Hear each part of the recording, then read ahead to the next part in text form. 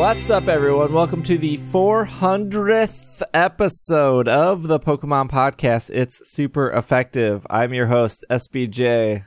Hello. Greg here. Hello. Looks like we made it to 400th episode.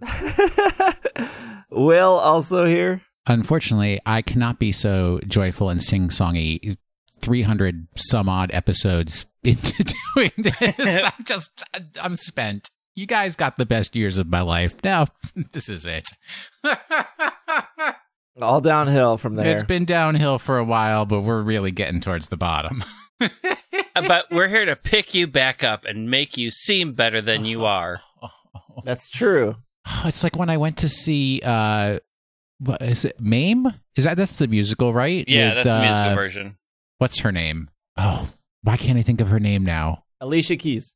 No. Carol Channing. Carol Channing. And it was like, you may as well have had a marionette propping. Yeah, she was getting real rough towards the end there. Oh, and I saw her towards the end. Yeah. What a Broadway gem. Absolutely. To celebrate 400 episodes, this will not be a news-focused show. We have questions. It's pretty much going to be like a question-only show, like an email show, except not emails. They're one of these times you're going to give me an extreme speed. Oh yeah, maybe one. Not that. Well, look, don't set it up to like it's going to be later in the episode because it's not happening. It's not. It's not happening. It's never happening. I'm just saying. Here's a clue for you, Greg. I've been on at least 300 of these programs. I've never had an extreme speed myself. What? Oh my gosh. Here you go.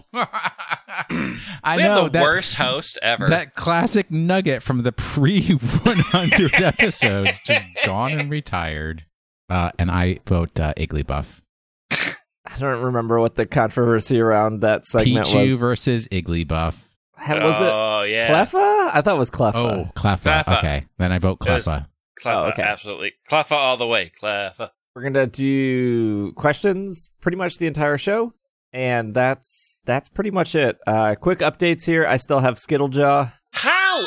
Did you eat more? No, I didn't. What is wrong with you? I didn't eat any more Skittles, Greg. But my jaw still really hurts. Have you been eating break other it? Skittle-like? I don't think so, because throughout the day, it doesn't hurt as much, and then I go to bed, and then I wake up, and then it's bad again. Oh, dude, are you grinding your teeth? No, Jinx. if I was grinding my teeth, it wouldn't be one specific side. Yes, it would. Yeah. No, I'm not grinding my teeth. I can tell you exactly when the pain started. It was when I bit into the Skittles. Okay, here's the thing. Did you crack a tooth? No. Here's what it is.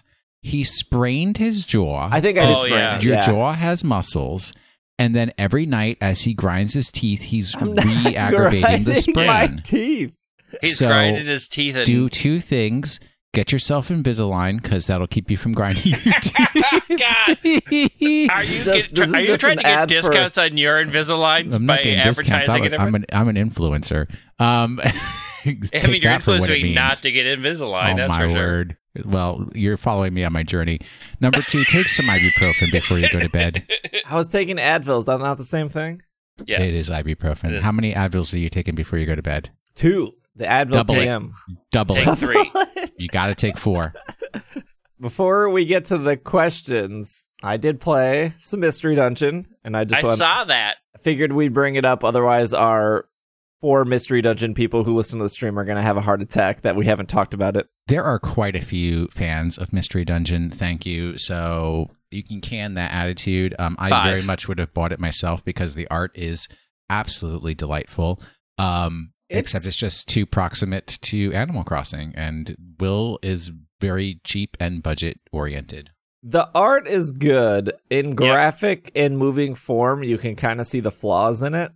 It doesn't translate very well to movement.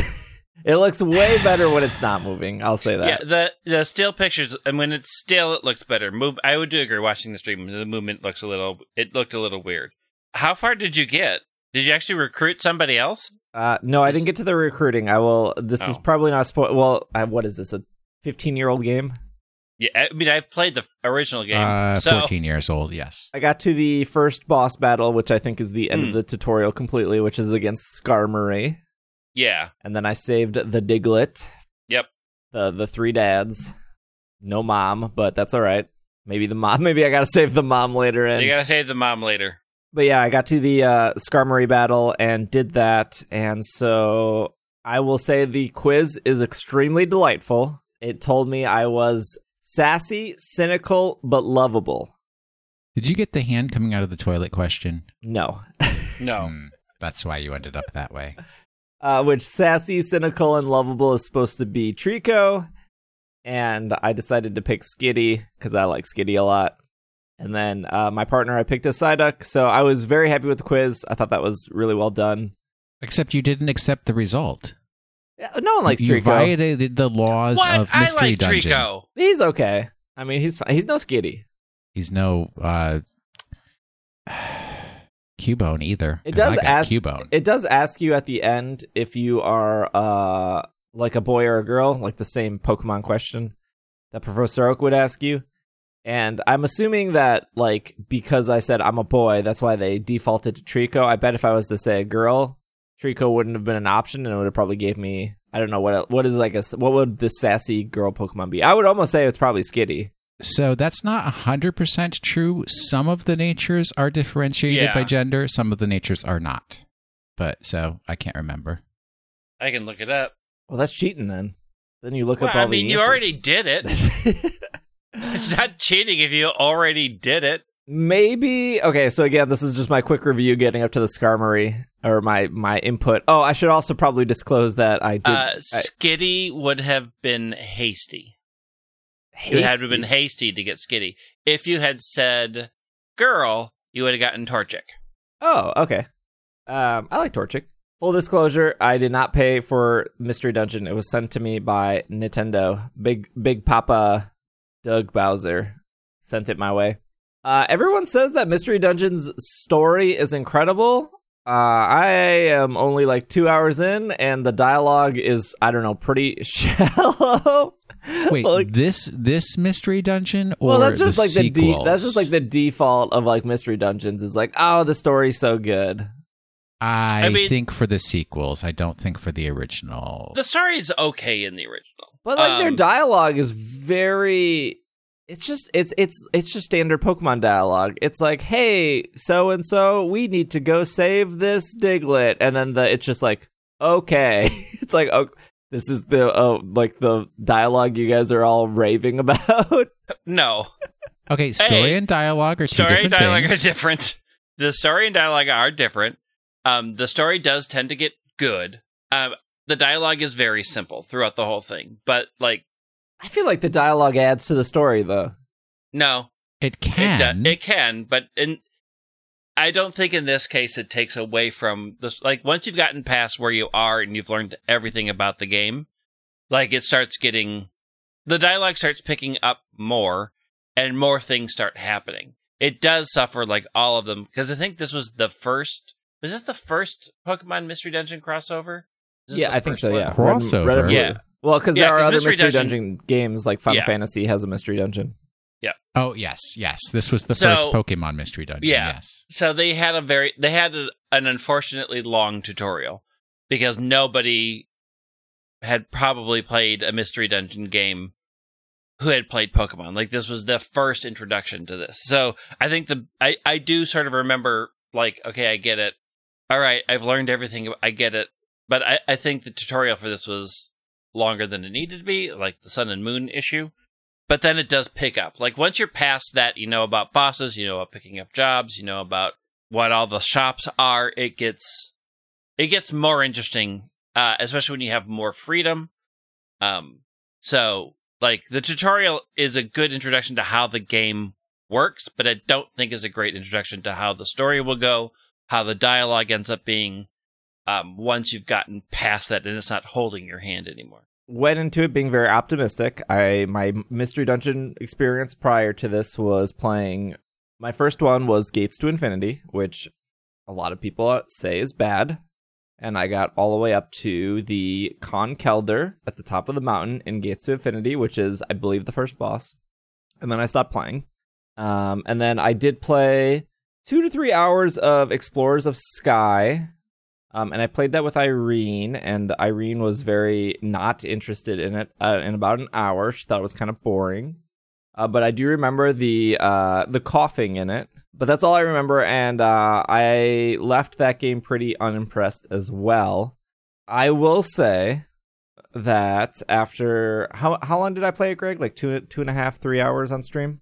I left, so I left at about 2 hours, and you're still playing. Okay, yeah, so it must have been... I probably wrapped up a little bit after you left, but I am excited to continue playing it, but I will say the thing that turned me off from those first 2 games, and that's still an issue here, is the combat.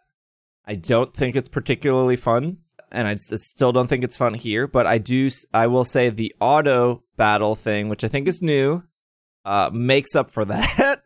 The auto movement? The auto, like you can press, I think it's the L button, and your characters will like default and go to the things that they need to pick up, and they'll explore on their own. I think that's auto explore, but there's no auto combat. The auto explore actually stops when you're into a combat situation. Yeah. And I think they introduced that in the later games. I'm pretty sure you could do that in the later games. The auto explore or the auto combat?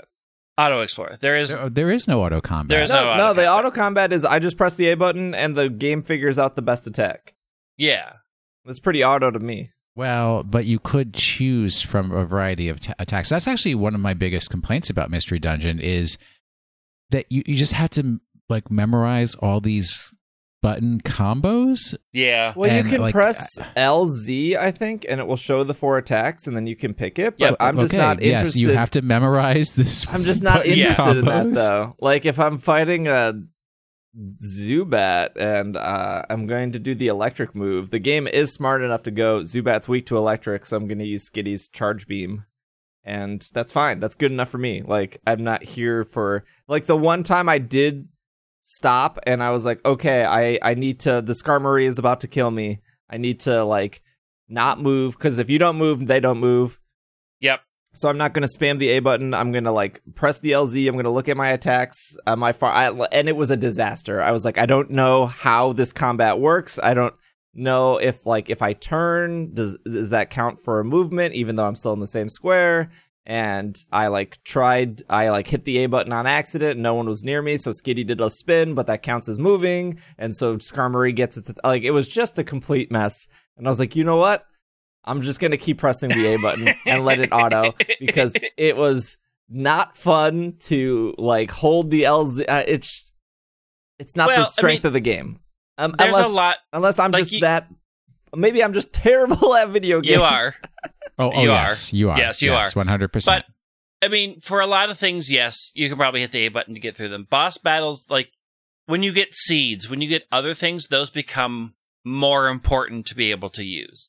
So, like, picking up rocks so that if you've gotten rid of all of your distance attacks, you can still hit things at a distance, because you can throw rocks at things as they move towards you, and not waste your moves. Sleep seeds, throwing berserk seeds, like confusion seeds. I mean, the game does get more complicated, and the bosses do get a lot harder, where you have to get more creative than just hitting the A button. Like, there is a depth to all of the games that I think they do pretty well, but you do sort of, like, it isn't, I agree that it's not intuitive. It's not a very intuitive system. You do sort of have to memorize what all the seeds do and what you have to do.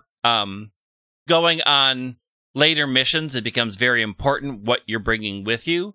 So you want to bring, like, I need 4 apples. I want to bring X seeds because I know I'm going to face a boss, but I also need to leave enough space so that while I'm in the dungeon, I can pick everything up that's in there. Like, you sort of have to strike the balance between what's the minimum amount I can bring to deal with what I see in there versus I still need to have space to pick up things in the dungeon. Plus, they haven't even, at the point where you're in the game, they haven't even done monster houses yet, which is just the absolute fear in that game when you run into a monster house. I can see the appeal, and I think that's the thing I was excited about. I don't know if this was a change, but, like, the first thing I thought of when I saw the bulletin board was, oh, they're going to make me only take one mission at a time. But it did let me take 4 or 5 or something. And I was like, okay, that's awesome, because 3 of these 4 are in the same cave. Then I was like, oh, okay, let me pick up 3. I bet as soon as I complete one, it's going to kick me out.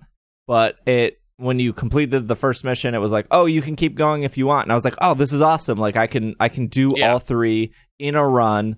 And then the risk reward is I'm either like I don't have enough apples and I'm going to get too fatigued, or I'm out of healing items and I'll have to back out. And that was like the appealing part to me. That was the part I actually liked. Not like the combat or the saving the Diglett, the risk reward of like I can go deeper into this cave and knock out all these missions if I am well prepared. And I think that was the fun part to me. Yep. And it gets more complicated the more places that you open up. Like, there are some jobs where it's just like, okay, the first job is on the 2nd floor and the last job is on the 18th floor. Is that something that I want to do right now? Because the reward for the 18th floor one is huge. Is that, do I want to spend 18 going through 8? Like, am I going to go through all 18 to get there? Is like, there's a lot to that risk reward system that's very interesting.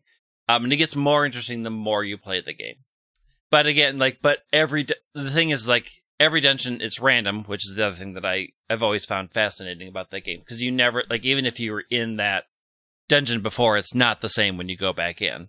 Yeah. Yeah, I mean, that's what's, like, so core to the whole mystery dungeon. The dungeon is a mystery. It's right in the name. And, like, some people are like, I don't want the dungeons to be randomized. And I was like, well, number one, you're playing the wrong game then. Step back. Back off.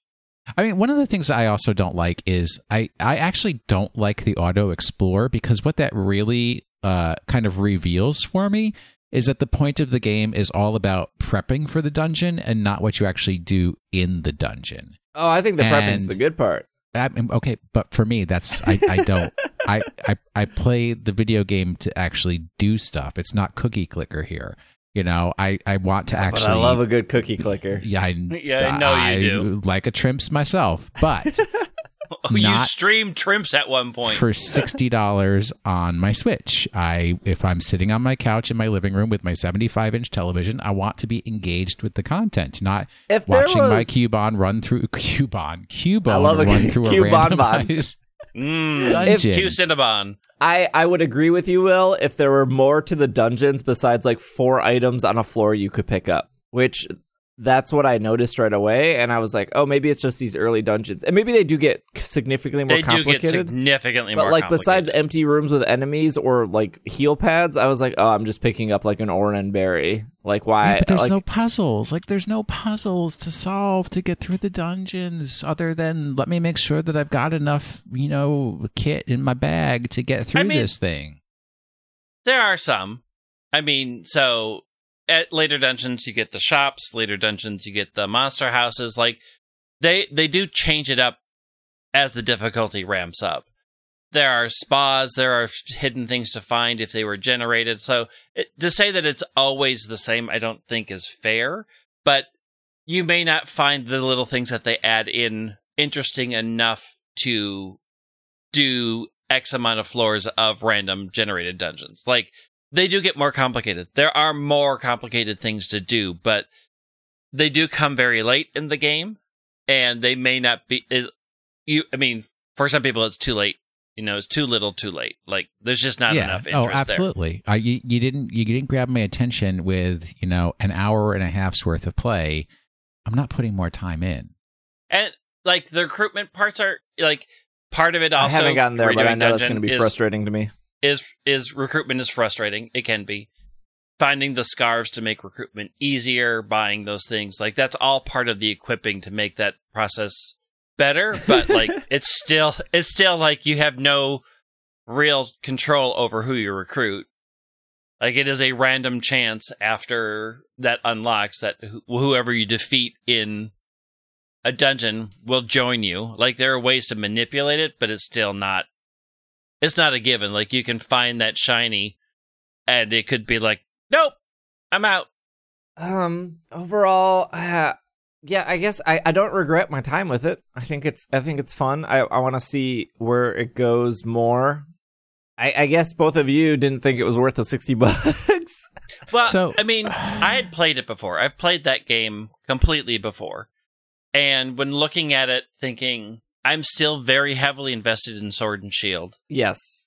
I may be investing in Animal Crossing. I'm still deciding. I have a lot of friends who want me to.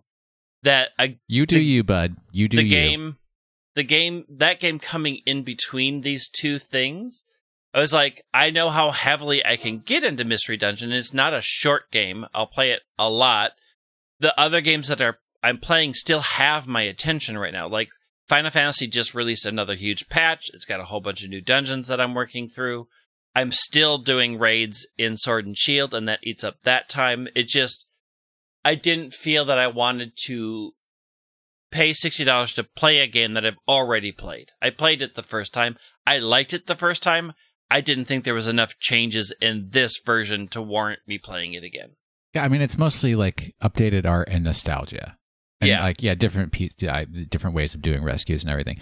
For me, like, if what it really boils down to is if I had more time and Animal Crossing wasn't just like right on the horizon next week, which I know I want to spend my time with Animal Crossing, I definitely would have bought this game. I downloaded the demo, I enjoyed the demo, and it's like if I had more time, I would have made this my game that I play every morning, when I first wake up, and like do a dungeon every morning or something stupid like that. But I know I'm going to invest heavily in Animal Crossing and be disappointed in a month and a half, and then maybe I'll come back to Mystery Dungeon. But at least for that month and a half, Animal Crossing is going to have my attention. This game will still be there. Animal Crossing for me is like a top 5 game of all time, but they did release a game. It's no Katamari Damacy. They did release multiple games that I did not like before, so that's why I'm like very hesitant. I know people are over the moon and excited, and if there's like a single new flower shown off in Animal Crossing, they like need in like an 18-thread post on Twitter about how this new flower is amazing. But I just can't help but remember Wii game was so bad. Oh, stop. I loved the Wii game. but generally let's put it this way. From your perspective, it was bad. From my perspective, it was absolutely fantastic, and I adored it. But my advice... It was no Wild World, and it was no New Leaf. I mean... I think I only really played New Leaf. Which was the DS one? Wild World. Yeah, that was probably a crowning achievement in the whole franchise. Yeah, how do you follow up one of the best Animal Crossing game ever? Yeah. They did have a tough follow. Wii Bad Town. I don't remember what the Wii one was called. No, there were plenty of good things in City Folk. Thank you. Animal Crossing, Wee Little Bad Town. Wee Little Bad Town. But like my piece of advice for anybody who is either just like not one of those, it's Animal Crossing, I'm going to get it and love it, doesn't matter what it is because it has the Animal Crossing name on it. So if it's like if you've never played before, if you've been away from it for a while and coming back, or it's just like my one piece of advice is for when you first start it, and I would say even like for a week, don't discuss it with anybody. Play it on your own terms. Learn about the game, understand the game on your own terms, because the minute you start talking to other people, and especially if you talk to the real Animania, Animal Cross, what are the people who are very into Animal Crossing? Crossheads? Crossheads? The Crossheads. Yeah. And they start telling you about like all the achievements that they've already unlocked and the secret areas they've unlocked, and they've got this in their town and that in their town. And you're going to be like, well, I'm not going that fast, and now I feel bad. There's like this uncontrollable psychological impact that you will have, that you're going to feel bad because you're not making as much progress as other people. And just like save yourself from that. Keep your Animal Crossing experience to yourself for a while until you feel like you have accomplished enough and you're at a point where you want to ask other people for advice on how to get things. Because then it's less about feeling bad that you fell behind, but more like, I've gotten to this point, I've gotten as far as I can get on my own. when it's time for me to reach out to others so I can get even further with their help. You're gonna be behind off the bat if you didn't find 5 other friends with the different fruits to get the fruits to plant the fruits to get the better fruits to then sell for the money, so then you can start buying.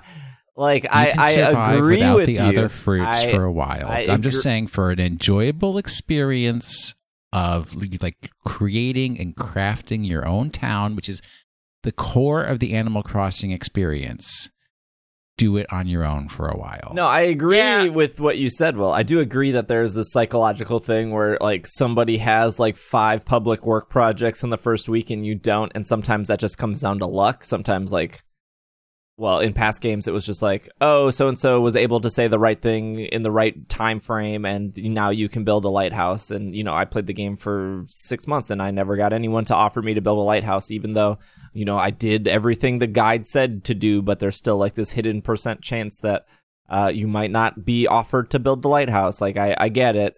But, yeah, it was frustrating during New Leaf to see everyone on Twitter posting all their public works or all their cool things, and I didn't get offered those things, even though I was playing just as much, or like I have no clue if they time hopped, and that's why they have 18 public work projects in a week. None of this makes sense to anyone who's played Animal Crossing. They're probably like, what's a public works? I don't even know if there's public works in this game, actually. I'm not sure. I watched the one Nintendo Direct, kind of, and happy to know that time hopping will not be possible. Thank you to the incorporation of DLC. People will still be able to time hop. They won't be able to time hop to a season, but they'll still be able to time hop. But they won't be able to do events. Sure, but they could still put, 1,000 bells in a bank and set it 5 years in the future to whatever interest rate that is. Don't tell these people about these horrible tricks and everything. Secrets. I'm very excited for Animal Crossing. But going back to Mystery Dungeon, I did hear that same opinion that, I would have picked up Mystery Dungeon, but I didn't want to spend $120 this month, and I only have $60. And if it's between Mystery Dungeon or Animal Crossing, I'm going to buy Animal Crossing. I've heard that so much in the past 2 weeks. The timing was real rough.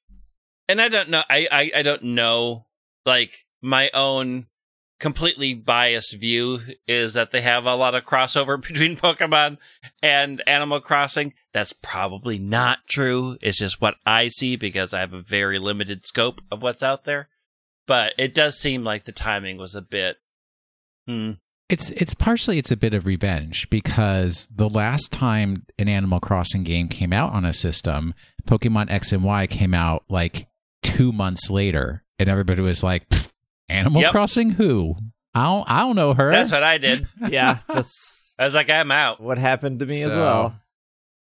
So that's why now Animal Crossing is getting a little micro revenge on Pokemon. Poor Pokemon Mystery Dungeon didn't ask for this fight, but it got yanked into it anyways. I don't know. The new max rates are hard to resist. We got to get a Machamp. I haven't done the Machamp yet. Oh, I found one, but isn't it Sword mostly? Like, it will appear in the other, but it's mostly Sword. Machamp is 5-star only in Sword. Gengar's 5-star only in Shield, but 3 and 4 stars will have both. Yeah, I got a 3-star Machamp in mine. The 3 to 4 stars have a 10% chance of appearing, and then the 5 stars have a 20% chance of appearing. And before anyone tweets at me saying that Machamp and Gengar are in both games, we're talking specifically about promoted rates. But wait, I've got the Gigantamax Gengar multiple times. Maybe I was on other people's. Yeah. Yes. So maybe. Like if I'm playing Shield, I can find Gengars quicker than a Sword player can, and I can invite you to mine. You never do. Hey, the code is usually 55555. You change it a lot. You start your codes with 0. We talked about this last week. No. I don't start. Oh yeah. Well, no, that's like trade codes. You can't remember from 1 week to the next. That's trade codes. For raid codes, raids don't matter anyways, because most people won't ever see your raids. You flip between 55555 and 7777 a lot. So don't say it's always, because I have seen you do both. Sometimes it's all fours. And yeah, so it's like, nah, don't fall for your lies that you're trying to spread that you can not watch your stream and get into your raids. Look. Let's take a break. Okay. When we come back, we'll start our questions. We get a bunch of questions from all over the internet. So we will take a quick break, and we will be right back. You know, I was in Boston. I was getting my credit card.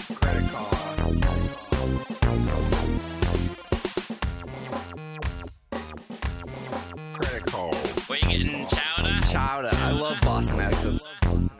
You're having a tea party? Heck yeah. I love credit card.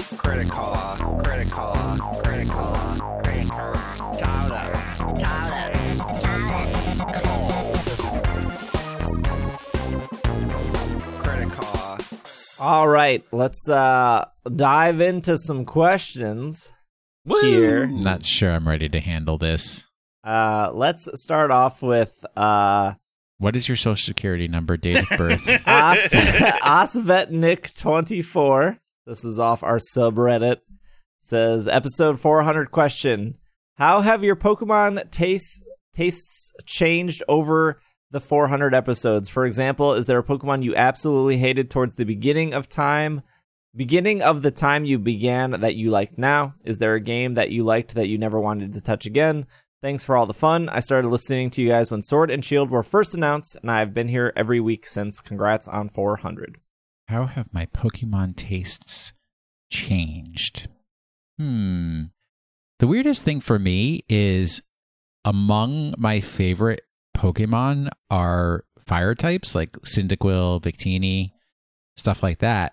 But if you were to ask me like my favorite type of Pokemon, fire type is not. Like the actual type. I like fairy and I like grass and I like bug a lot. Where's my fairy bug Pokemon? There isn't one, is there? I think I've grown to appreciate Farfetch'd more because of the podcast. I think over time I've begun to hate the mechanical ones more. So, like, I was okay with, I didn't think a lot about them, but then once you're sort of on a show and you have to think about them, I think my dislike for things like Magnemite and Clink and Clang and all of them has grown. Was pretty much the apotheosis of the nadir of Pokemon life for you. Yep. Don't like it. At least for me, over 400 episodes, I think you realize how just like your tastes do change over time, and there's documentation of that. That is very true. There's people who've been listening for a long time who can pull out some old chestnuts, and I'm like, actually, even people who haven't been listening for a long time but decide to go through that back catalog, and they're like, I remember 30 years ago you said this, that. I'm like, look, I don't remember what we said last week, so don't quote me about 30 years ago. I definitely remember early on looking for Pokemon that felt niche, like Grumpig or even Golduck, I think at the time, although like I had a pretty good story with Golduck. But now I like those Pokemon I don't think about as much, and it's probably because we have like more Pokemon and more Pokemon that I like significantly more than Grumpig. I don't get any problems with Grumpig, but also at the same time, no one ever talks about Grumpig. It's probably like that whole like psychological or social psychology thing where it's like you can only have like 8 close friends or something like that. Yeah. And like once you get another close friend, one of those other ones gets knocked out of and it's like once Cramorant showed up, some other Pokemon had to go. And you were wild for Cramorant. I was still pretty wild for Cramorant. Yeah, that dude's all right. But I also think like, Steve, you probably have a very different experience about your changing tastes because you're just younger. Like for Will and I, we weren't kids when all of this started. We were very true. in our 20s. So you, as a kid, like when you become an adult, going back to those games is a very different experience for you than it is for me, because I have once you get past 20 kids, your tastes don't change that much. They change some, but not as wildly as if you were 10 when the games came out, and now here you are in your 30s trying to go back to those games because you'll see the flaws that you didn't see as a kid. Whereas for me, I saw the flaws immediately because they weren't my childhood games. Like, I have gone back to my childhood games and go, why did I like this? Which is a lot of the Final Fantasy stuff for me. I thought E.T. on the Atari 2600 was an amazing and fantastic achievement. I was never that dumb. What? Excuse me? I am also younger than you. I was a small child. I don't think that counts as dumb. I think like a game like Pokemon Go has done that for specific Pokemon. Like, I don't think a lot of people really particularly cared about what's a good example? Maybe like Chimecho. Corsola. Corsola, that's a good one too. Yeah. Or like Chimecho, which is incredibly rare and spawns in the wild, and if somebody saw their first Chimecho, that would probably be pretty exciting. Unless they're extremely casual and they didn't know how rare Chimecho is. But hi, me raise his hand. Yeah, Chimecho is real rare in Pokemon Go. And if you catch it, fun fact, you get 3,000 Stardust instead of the normal whatever Stardust you would get, because it gives you bonus Stardust. Checking to see if I've got a Chimecho right now, because I'm the most passive player. I think as I've met more people through the podcast, like their favorite Pokemon has raised my opinion of that Pokemon. Some learning people's favorites has also changed my perspective on them a little. Like listening to the PAX East, West, South list is always fascinating, and that does change some things. That's true. That's fun. And I actually, from my involvement in the podcast, have just found out so much more in-depth stuff about individual Pokemon. Like, I always really enjoyed the Electric line. Mm-hmm. But then it's in learning about it and researching it and finding out that only the middle evolution ever learns any new moves or anything. And the first evolution and the last evolution can't learn any new moves. That's fascinating. Yeah, it's really cool. Makes that Pokemon that much cooler to have that deeper knowledge of how it operates. Do you guys think that Pokemon will one day allow you to play as an adult protagonist in the series? If so, what kind of things would you like to see in a more mature take on Pokemon? I think they already started leaning into this a little bit. This is actually a really good question. This was from Ty on Reddit. Yep. So in Sword and Shield, unless I'm terribly mistaken, I don't think I am, they actually don't mention your age at all, which I think is a really good first step in general.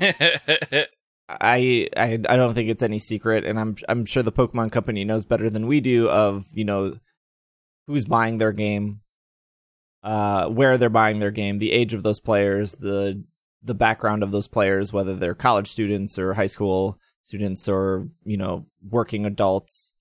I'm sure they know all that information that they will probably never release, but I'm almost positive they don't mention your age at all. I don't think they do. I don't remember them.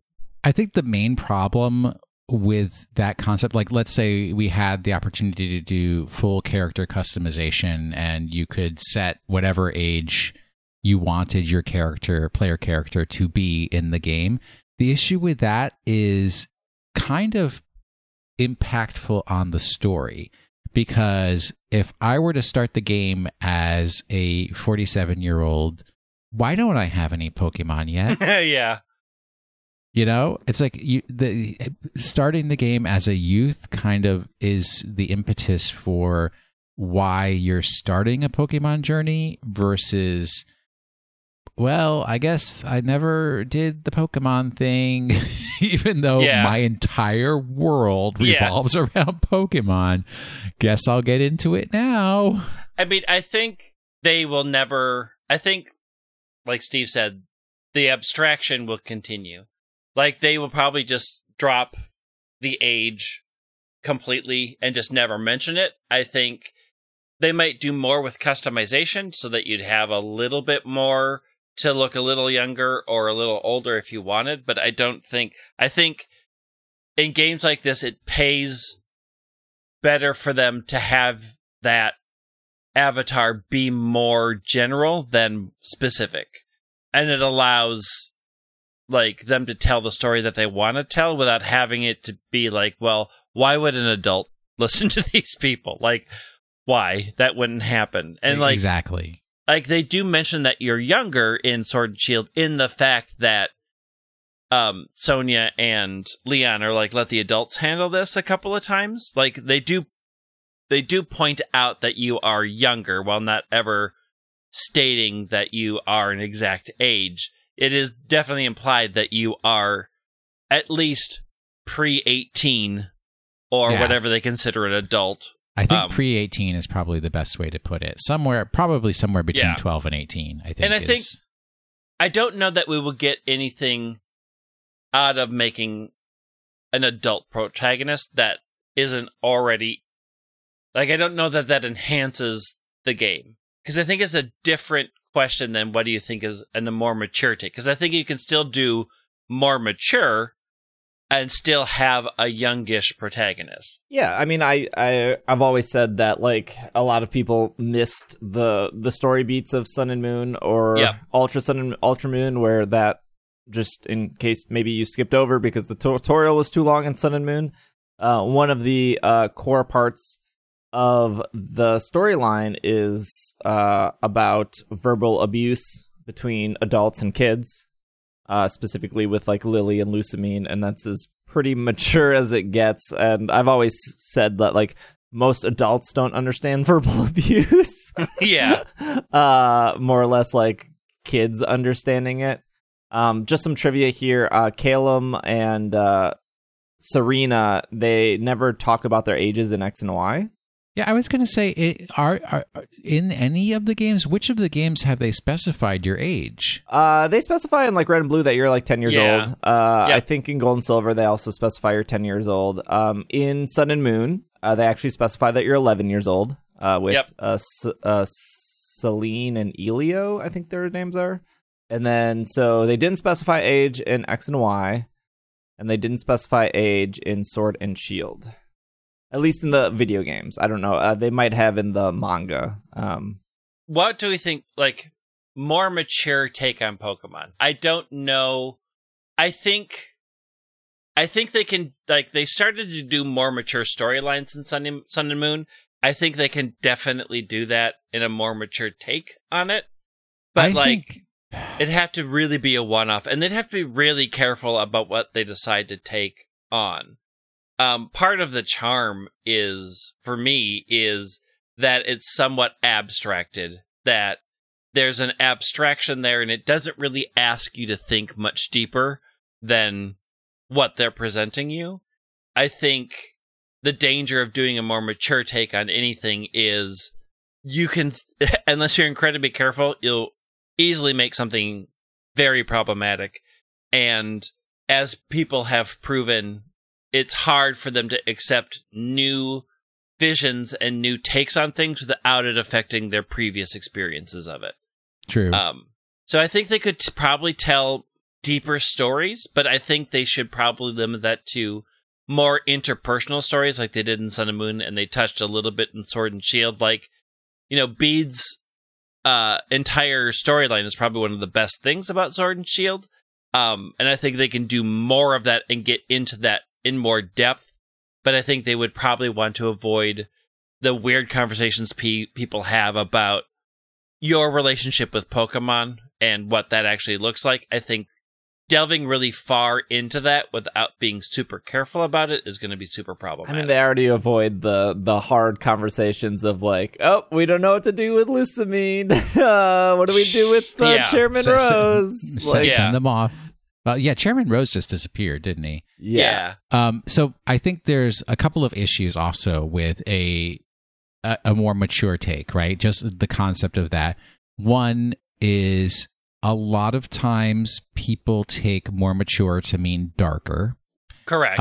Which does not have to be the case. It can just mean more complex and introducing more complexity into the story concepts of the game, where there's more subplot, subtext, deeper, characterization and everything. But the main issue that I think will always be the biggest hurdle to a, quote, more mature take on Pokemon is Pokemon is intended to be an all ages game.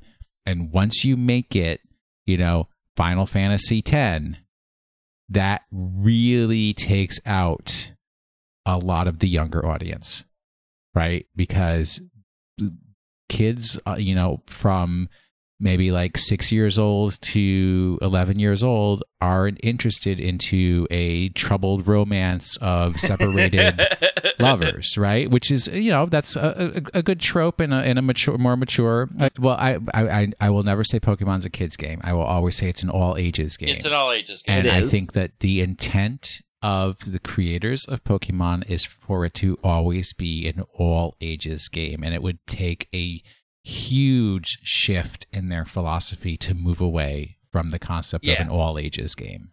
I will say this, that I would like, and unfortunately people will see this as a more mature take on Pokemon. It's not. I would like to see a wider variety of relationships represented in my Pokemon games. Like, we are finally starting to get there with skin color diversity. It would be nice to have other diversity that is not considered mature, but just part of the universe. Hey, they got Steven and Marlon. Wallace! Yeah. Oh, Wallace, sorry. Oh my god! Razorblade here on Reddit asks, do you think if Pokemon was never made, could there be another game that would have created the same impact or impression in your life? If so, which one? Final Fantasy was that game until Pokemon came. Like, I was a huge, huge, huge Final Fantasy fan. And I still am, to some extent, but not as much as I am with Pokemon. So if Pokemon never existed, then I would be probably on a Final Fantasy podcast. That's the deepest and darkest timeline right there. Yep. I mean, I've already recorded 15 episodes of Katamari Cast. I'm just not released yet. I haven't even been on it yet. How rude. Look, there's a long line of people who want to be on Katamari Cast. So, you'll get your turn. I'm one of the cousins you have to unlock by rolling me up. I think for me, it probably would have been like a World of Warcraft or another MMO. I don't know what MMOs existed back against what, EverQuest, I think was one of them. EverQuest was the other. EverQuest was the big one before. I mean, there were a bunch of small ones. Yeah, but like EverQuest was EverQuest, and then WoW happened, and there was like Ever what? Let's all go play WoW because WoW's fun. Yeah, so I don't even think that if Pokemon didn't have the transfer from Pokemon to Pokemon from each game, I don't think it would have been as impactful as it was on me. And an MMO has always kind of had that, and that's why I was so into Destiny, and they kind of ruined that. But I put a lot into the first 3 years of Destiny because I wanted to collect everything, because I was sold that this would be like a 10-year game, and it ended up being a 3-year game, and you got to start over in year 4, which kind of killed a lot for me. And the internet was not. Is there ever going to be a Destiny 3? Because I could get back into it. I got a real nice TV now. Bungie is working on a game for some big Chinese money. That game is not Destiny. I don't think so. I think they're in the pockets of Big China. Big Chinese money. I get in the pockets of Big China. You can't because you're allergic to soy. Look, there are soy alternatives. Not according to Big China. Big China or not, I'm confident that there are people who gave up on Pokemon when the jump from Gen 2 to Gen 3 was made. There were some, definitely. Yeah. But it was necessary. I will still stand by Gen 3 is the most important gen. So, okay, let's put it this way. Thinking of impact on your life, what game outside of Pokemon has had the biggest impact on your life? Oh, Shining Force. Shining Force. Yep. In what way? Absolutely. So Shining Force was the first when I snuck down to Chicago when my then boyfriend, now husband's parents were gone for the weekend, and we were looking for something to do that would keep us inside, because going out in public as a couple was a little risky. What wasn't a thing during those days? It wasn't a thing, but it was also risky because he had nosy neighbors and I wasn't supposed to be there. We went to Blockbuster and rented a Sega and rented Shining Force and played that game all weekend. We didn't leave the house. We ordered food in and we just played that game, it's why my wedding invites were Shining Force themed. I wasn't invited. I didn't know you then. And the one person I sort of knew, Steve, didn't come. How rude. There was a lot of regrets back then. But that game is huge. That game is huge in my life. Simply because I have so many positive memories attached to it.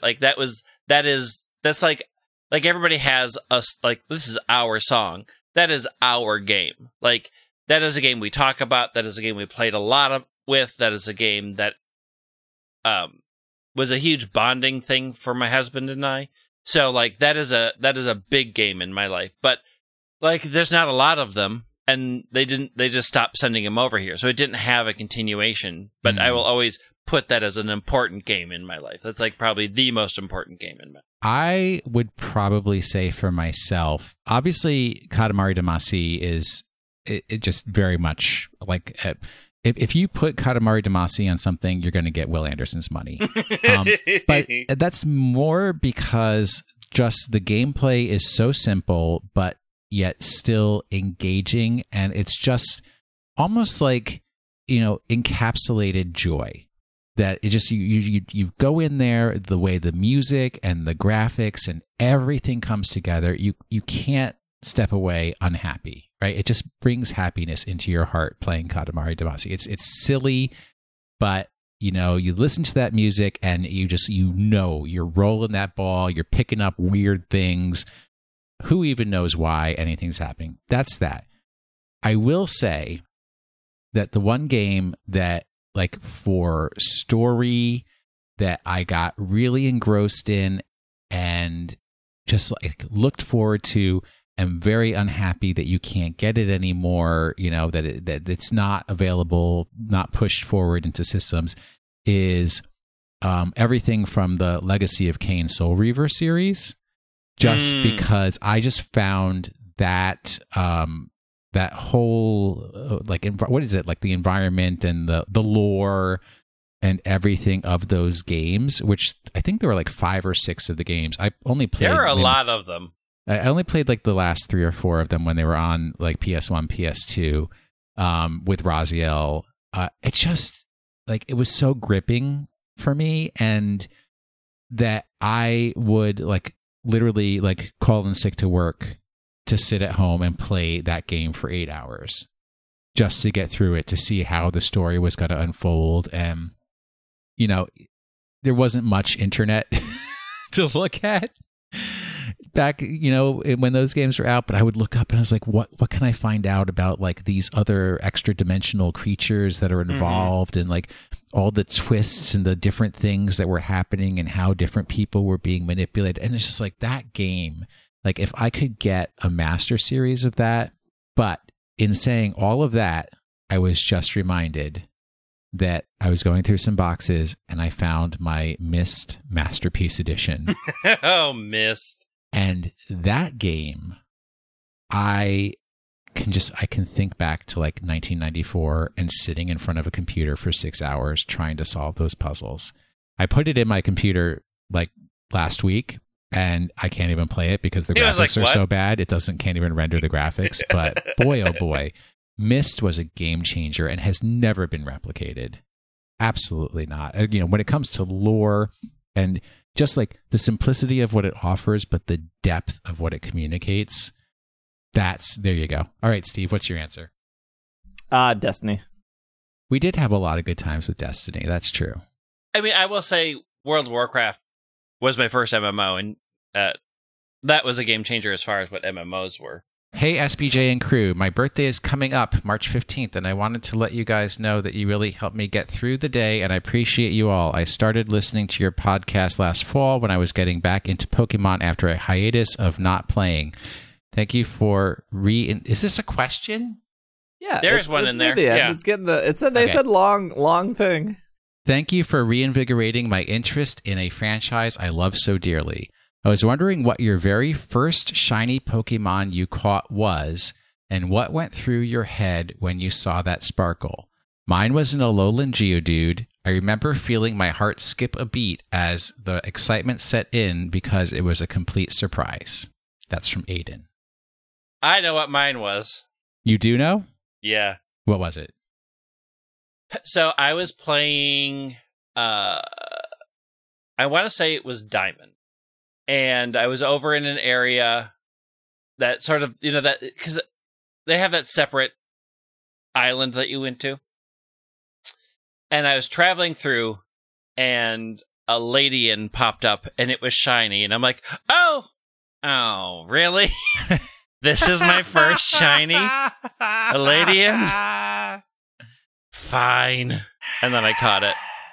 That was my first wild shiny. I will say the first shiny that I hunted ever was I bred a shiny Rosalia in Emerald.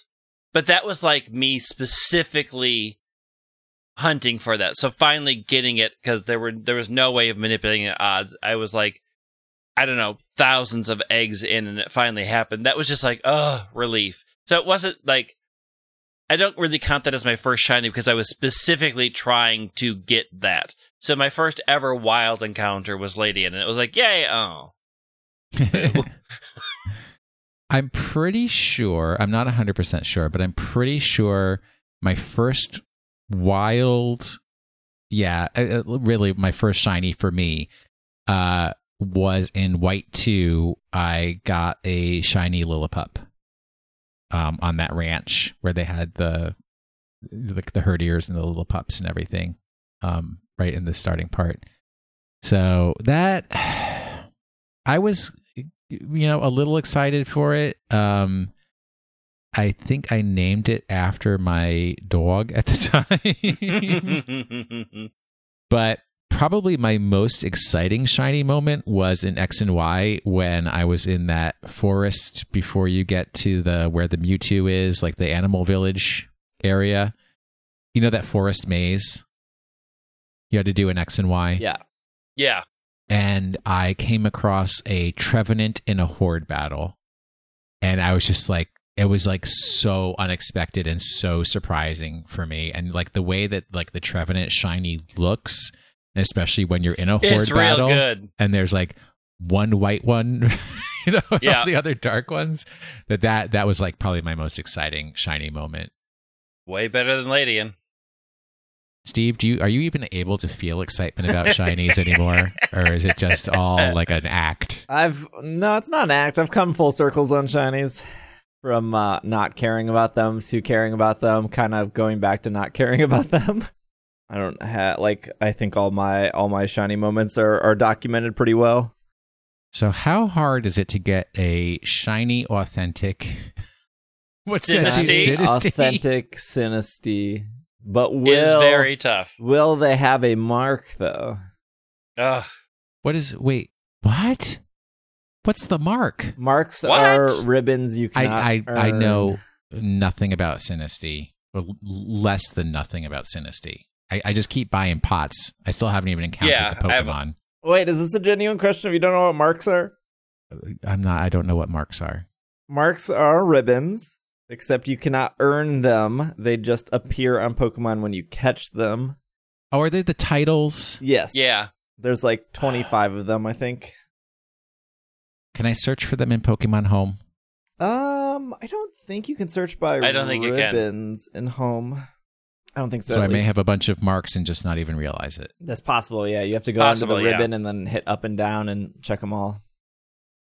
Boy, oh boy. Gotta check them all. This is from Queen Hawk. Loved Maddie on the move this episode. Probably my favorite segment so far. And then Brown Speckled Bear also said this episode was great. Loved Maddie on the move.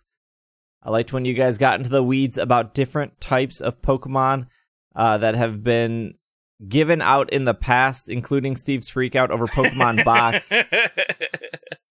Also, if anyone knows, I can't get into my Pokemon Pass anymore. Has this been killed by the Pokemon Company? I forgot to claim my shiny Solgaleo. Yeah, I don't think Pokemon Pass works anymore. That Pokemon Pass, personally, because it wasn't released worldwide, this is just my opinion, I think it was literally just a testing bed for what Pokemon Home will do in the future when it comes to codes and generating stuff. Although the shiny Solgaleo, shiny Lunala thing, I think actually expired January 15th. Mine says new activities coming soon. I'm sure it does. I don't see why they would rely on Pokemon Pass since Pokemon Home is worldwide. Yeah, and I think they specifically said that it's going to have features that basically replicate what Pokemon Pass was doing. Yeah, I mean, if you go into Pokemon Home, there's like a mystery gift area. Yeah, mystery gift, and then check for local events, which Pokemon Pass was doing. And then the gift box is where you would see the past things you've redeemed before. So I'm assuming if they do another Target event, you walk in, you open Pokemon Home, you go to local event check, it checks your GPS, and does the thing it does. This is from Dirk off our YouTube comments. If you could have a new Apricorn ball in Sword and Shield, what would it do / look like? Oh boy. I mean, I'm trying to remember what ones we already have. Dive ball, lure ball. Well, dive ball's not Apricorn. I think there needs to be a rework to some of the balls because dive ball and lure ball are like very similar. Like lure ball specifically works if you're fishing, but dive ball specifically works when you're like on water or fishing, which is but there's like 3 balls for water types, right? You get the net ball, the dive ball, yeah, which is like water and bug. So let's see. We got level ball, friend ball, lure ball, moon ball, heavy ball, fast ball, and love ball. And love ball works when you're like catching of opposite gender, right? Of your own. Fastball is based on their speed, right? Like the faster they are, the more accurate it is. I think so. Level ball, heavy ball. Yeah, which doesn't work on Gigantamax Pokemon because they don't have weight. I mean, it can work. It would just work as a Pokeball. Things that evolve using a Moonstone? Yep, that's like real silly. Wild. So lure ball is catching fishing line easier. Mm-hmm. But net ball applies to all water Pokemon. Right. Friend ball just makes them friendlier. And level ball is what level if they're lower level than you? Right. It increases the catch rate by how high your level is. The higher level you are from them, the better the catch rate is. It's the difference between your levels. Yes. So that's so the I would make the diamond ball that makes catching things that evolve using a shiny stone easier. It'd be why is there a moon ball? Yeah, it's wild. What the heck is that? Yeah, that's wild. But yeah, so I would go with diamond ball. I would things that evolve with a shiny get rid of half of the evolution stones and just give me like a Sinnoh stone or a Unova stone. Look, we already got rid of the mossy rock and the icy rock. Yes. You're taking away the whole challenge of this game, man. Every day, I am over there at Stonehenge grubbing in the ground to see what kind of rock I can pick up for that day. What is my life? I'm like, is the Eevee that I need there? No, not Espeon today. All right, let me kill that bugger. Okay, now I'm going to go scrounge for rocks at Stonehenge. On an unrelated note, I do like how they give you a limited amount of Apricorn balls because it does encourage you to breed and trade. Yeah. Which is nice. I don't know if, before anyone goes, well, like the DLC says we'll get more Apricorn balls. Sure, there's also a way to get more Apricorn balls now, and it's through the Champion Cup.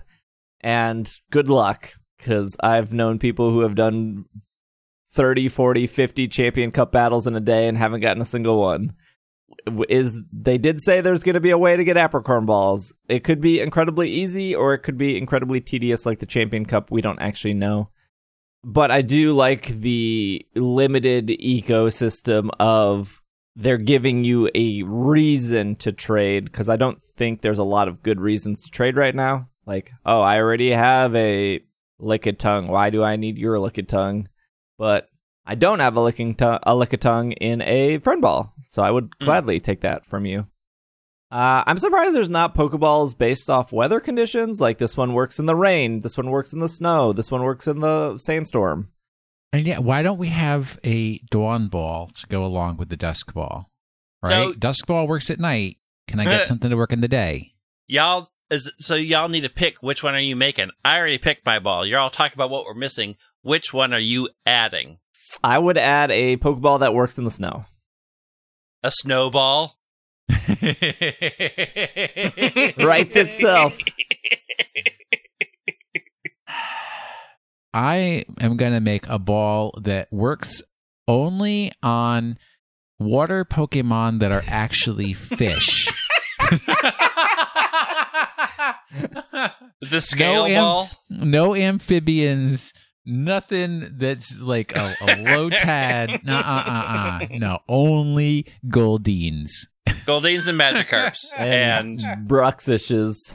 Seadra or Sea King. I think I would go with the Dawn Ball. I like balance. Right? I like balance. If there's going to be a Dusk Ball, I want a Dawn Ball.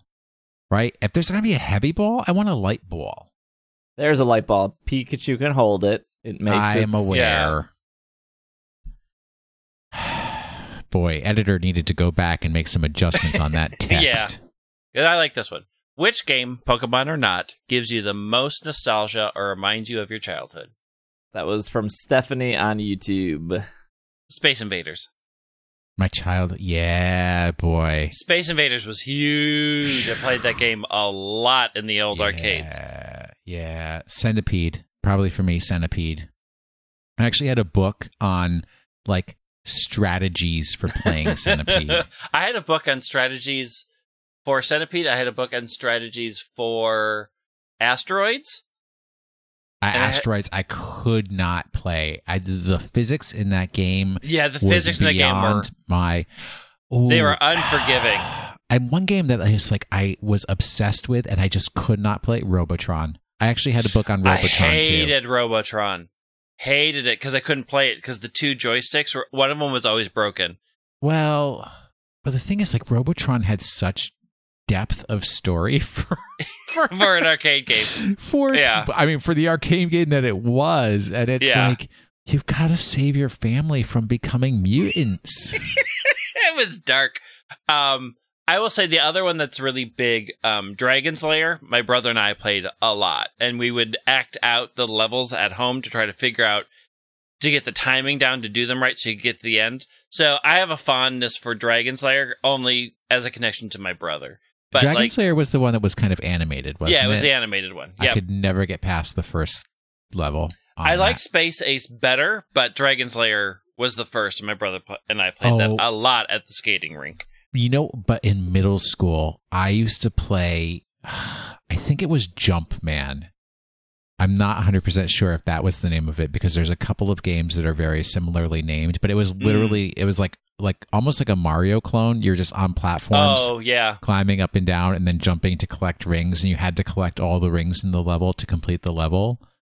Oh, man, I would obsess on that game. I was a huge fan of Donkey Kong Jr. My first game that I collected actual things for was Pac-Man. Like, I had Pac-Man sheets, I had a Pac-Man book, I had a Pac-Man arcade machine. Like, I was a big Pac-Man fan. You had Pac-Man fever, okay? I did. I had that album. I had that album, and I listened to it a lot. All right, so 80s time is over. Steve, what's yours? How can I compete with 80s time? You can't, but try. It's true. Probably Sonic the Hedgehog 2 and 3. And gotta get fast. Probably Ristar were the games that was a lot of my younger childhood that wasn't Pokemon. Ristar? Yeah, it was made by... It was a Sega Genesis game. I can confirm the name of the game was Jumpman. Excellent. Oh, wait, I know Ristar. I do know that game. Ristar, right? Yes. Yeah. It was developed and published by Sega. I can't remember. There's the people who made it made like some other popular games too, but I probably played that game a million times because I liked everything about it. And yet there's no Ristar cast. Nope. No no deep Ristar lore. cast at all. No deep lore about a game series that's no longer made. I'm going to be silent for the rest of the episode as I watch YouTube videos of Jumpman playthroughs. But it's nice knowing y'all. Are there any Jumpman speedruns? It's all speedruns, dude. We'll do one more question before our break. This is from Stev. Should I get Animal Crossing? No. Yes. I don't know. I haven't decided. It Don't ask me depends these on things. What you want out of life. I mean, should you learn to play guitar? Should you take up knitting? Should you lift heavy? I mean, maybe? I will say this. As in most Animal Crossing games, if you're on the fence at all, buy it within the first week or so when everybody's still really active and you can go visit everybody's towns. About a month later, when everybody's really upset about the fact that you had to check in every day, all the casuals are gone and only the hardcore players are there, and those people are wild. So get in early and get out early if you're going to do it. Yeah, I would agree with that. If you're going to pull the trigger, you better pull it on day one. Pull it on day one or at least week one, while people are still really jazzed about it. If you're friends with Nick in Canada, you can buy it anytime, because he will take your town under his wing and turn it into a glorious empire. I'm not friends with Nick in Canada, though. So, well, I mean, that's what's holding you back. I know. I need to go to Canada as well. Why start now? I'm not going to. We'll take a break. When we come back, we got some more questions to get through. So we will be right back.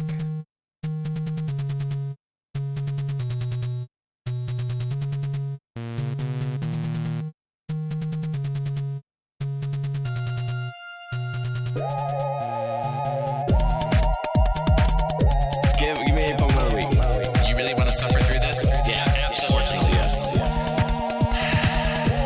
I try so hard, and you guys always defeat me. So Tried so hard and come so far. But in the end, it doesn't even matter. We can ride so hard and come so far. But in the end, it doesn't even matter.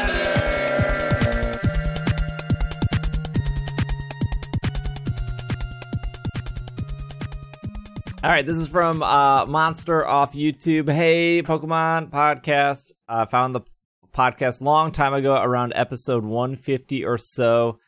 But unfortunately, I stopped listening for a really long time. When I still found you guys are still doing podcasts, I immediately searched on Spotify, and now for the past 2 months, I've been listening every week. So glad to find you guys again with all those years. You really helped me cope with my passing of my great-grandmother. At a time, I have many questions I could ask, but I feel this is the most fitting. What is your favorite Pokemon and why? Love hearing your responses. Love you guys. Keep up the good work. Probably documented unless it's changed. Mine is Cramorant. And of all why? time, All time, Will. And why? And why? Hey, don't ask questions you don't want answers for. I want an answer for that one. Yeah. It's part of the question. The derpiness of Cramorant. I think it's really cute and really fun to look at. I think it's just a fun design overall.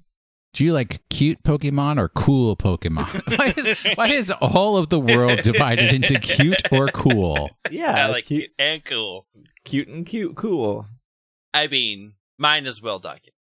I love the entire Rosalia line. Rosalia is probably my favorite, although I am very partial to Roserade because you can actually use it in the game to do things. The design to me is just, like, it's super cute. Also, I like a lot of the thought that went behind it. I think it's really, I think it's a really interesting take on a plant coming to life along the lines of Oddish. It's like another type of Oddish. It's a rose plant coming to life. I use it to defeat the Battle Tower in Colosseum. Like, I've had a strong attachment to that Pokemon ever since I first saw it in Ruby and Sapphire, and it's cute, it's tiny, it's powerful, like, it hits all the boxes that I like, and I think it's really well designed. My favorite Pokemon just changes too much. I mean, Cyndaquil is like an always there because my first Pokemon game was Yellow, so I didn't get to pick a starter. So when I got Pokemon Gold and I got to pick a starter, that's when I picked Cyndaquil because the other starters are hot garbage. Correct. But man, it's just like, if I was going to get a tattoo of a Pokemon, I think I'd really get a Victini. Like a really like well-drawn, good, like realistic art Victini, I think would be that spot for me. Just because I really appreciate what Victini represents. And I like to like be reminded of like that positive thinking that comes behind Victini. That's probably going to be the one that like sticks with me for a really long time. Congrats on 400 episodes, SBJ, Will, Greg, and all of the other co-hosts that have graced this podcast over the years. Not going to make this comment very long, but thank you to everyone who has contributed to the many aspects of PKMNcast over the years. I know that the show has personally impacted my life in more ways than one. The amount of work and dedication that is put into the show is truly remarkable. There is no way I can repay you all for the amount of enjoyment I have received from this show. Congrats on 400. Here's to the next 400. Thanks, Pat from Pallet. That wasn't a question, Patrick. How dare you leave kind words. I will ask the question that he asked me earlier today, which was, will you tell Steve and Greg congratulations on 400 episodes? And I texted him back and said no. Perfect.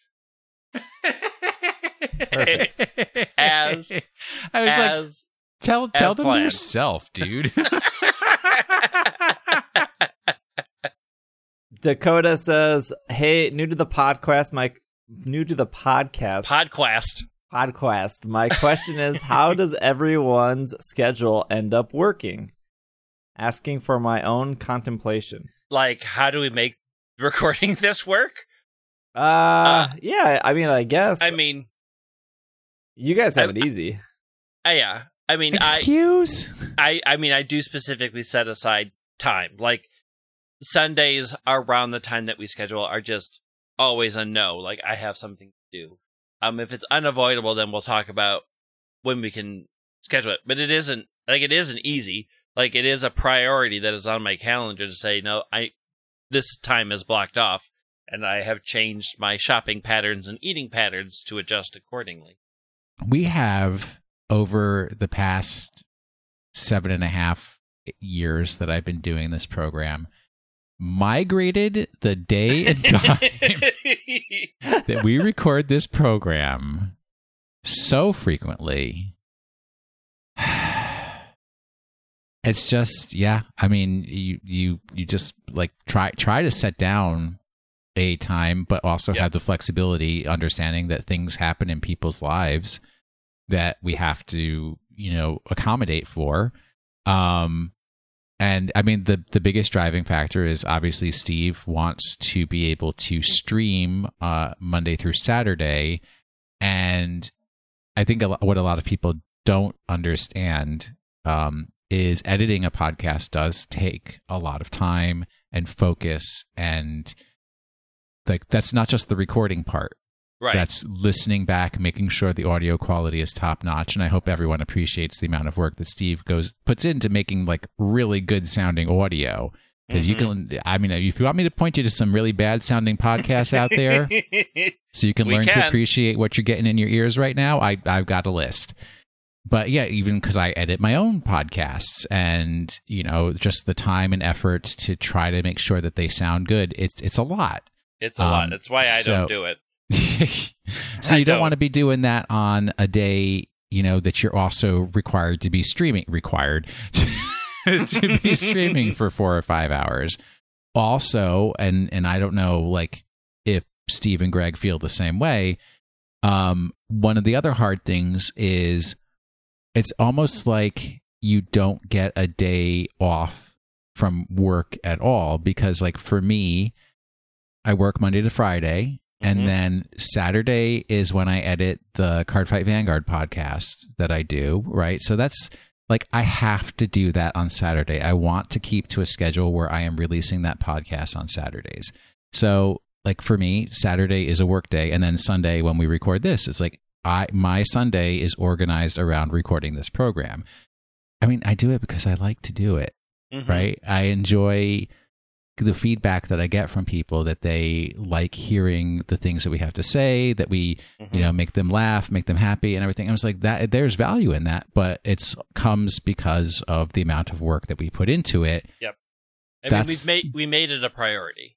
Yes, like, absolutely. You just have to make, like, I also work Monday through Friday. I record Tuesday nights. I have set events where I have to see people. Like, as an adult, I've always said this, like Wednesdays are off limits because that's when I go see a certain group of friends. We've all agreed as adults, this is the time that we're going to see each other. Because if you don't schedule that time, you don't. It's so easy to lose track of, well, I'm super tired, or, I've got this going on, or I have this free time, so I'm going to go get this project. Like, it's really easy as an adult to, if you don't make time for it, to just let it go by, because there's so many different things pulling your attention. So, like, I have I have set schedule of when I see people for certain things, like Thursday Night Magic, I record on Tuesdays. Saturday mornings, I do work on the game that I put out and getting that out. Like, I have to schedule these things so A, I don't get overwhelmed, but B, they don't just disappear. Yeah, I mean, I'm living in a no day off cycle. Which is what I signed up for. I kind of thought about that a little bit more because my dad, I was talking to my dad the other day, and he's like, I don't understand why you keep doing this. Like, you don't have a day off. Is it really worth the money you're making? And I guess you could easily ask that question to like an actor or an actress or a wrestler or a musician. I'm sure somebody who is touring the world, I'm sure that's very hard on them. Yep. I left acting for that very reason. I left acting because when you did get a day off, it meant you weren't getting paid anything. Like, it's an incredibly hard life, and I decided that wasn't worth it. Hey, find a job you love and you'll never work a day in your life. That is such garbage. That is the most garbage advice. It is. You are so right. It basically, here's what the truth is: find a job that you love, and in 5 years, you'll hate it. Yep. And I'm even if it wasn't the hours or the stuff for work, it's even going back to the wrestler analogy. I mean, those wrestlers are probably not seeing their kids a whole lot since they're on the road. And with me, like, I don't get to see Irene a whole lot. Like, she gets off work at 5. I start streaming at usually 6. And by the time I'm done, she's sleeping. And it's just like kind of the sacrifice I've made to create content. And the problem with creating content is it's extremely competitive. There's no secret that content creator is the number one job that kids want to be. And what they write on their little homework sheets when the teacher asks, like, what do you want to be when you grow up? You know, it used to be astronaut. It used to be, I want to be a fire person. Yeah, fire president or astronaut or race car driver. Like, it is content creator. It's YouTuber, pod, whatever. My schedule is usually Monday through Friday, 6 to midnight. So that's 30 hours streaming. And then on Saturday, I only stream for about 4 hours. So we're about 34 hours streaming. And then Sunday, which is quote unquote my day off for podcasting, we record the show, which usually takes 3 to 4 hours. And then it's another 3 to 4 hours to edit it. And then afterwards, it's queuing it up for posting, you know, getting it uploaded, getting it ready for YouTube now, getting it ready for social media. And so my Sundays are like a full 8 hour, sometimes 10 hour day.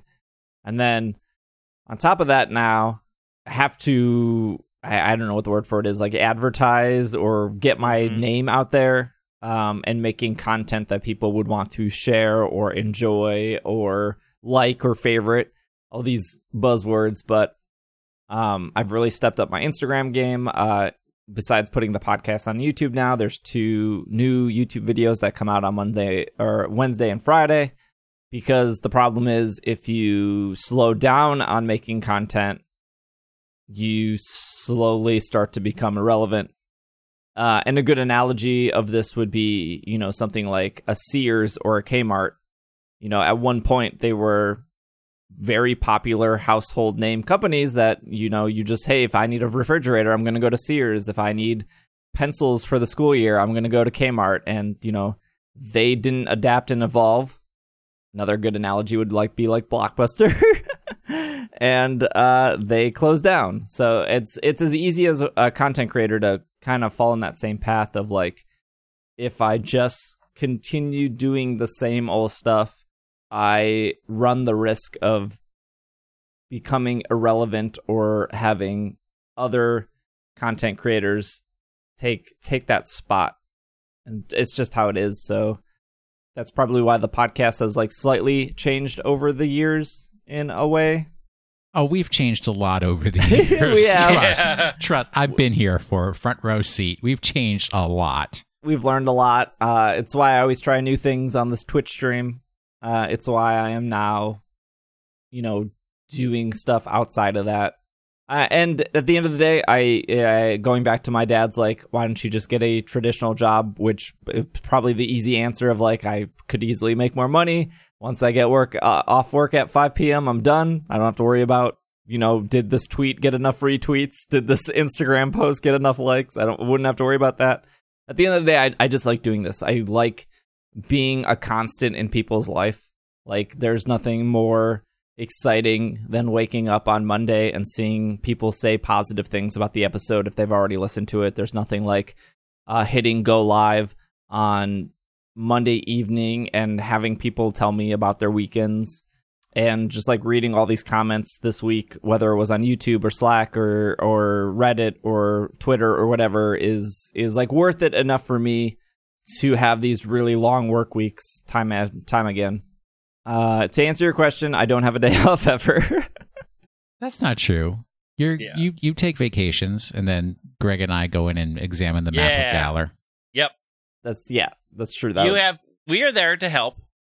Like, take your vacations. Like, it is important. Like, I also want to stress for people who the mental health and well-being of your favorite streamer is affected by their nonstop workload. So be aware that when they take a vacation, like, it is vital for them to continue making content for you to enjoy and not slowly descend into very dark places, as a lot of content creators have. It's a hard line. It's a hard job.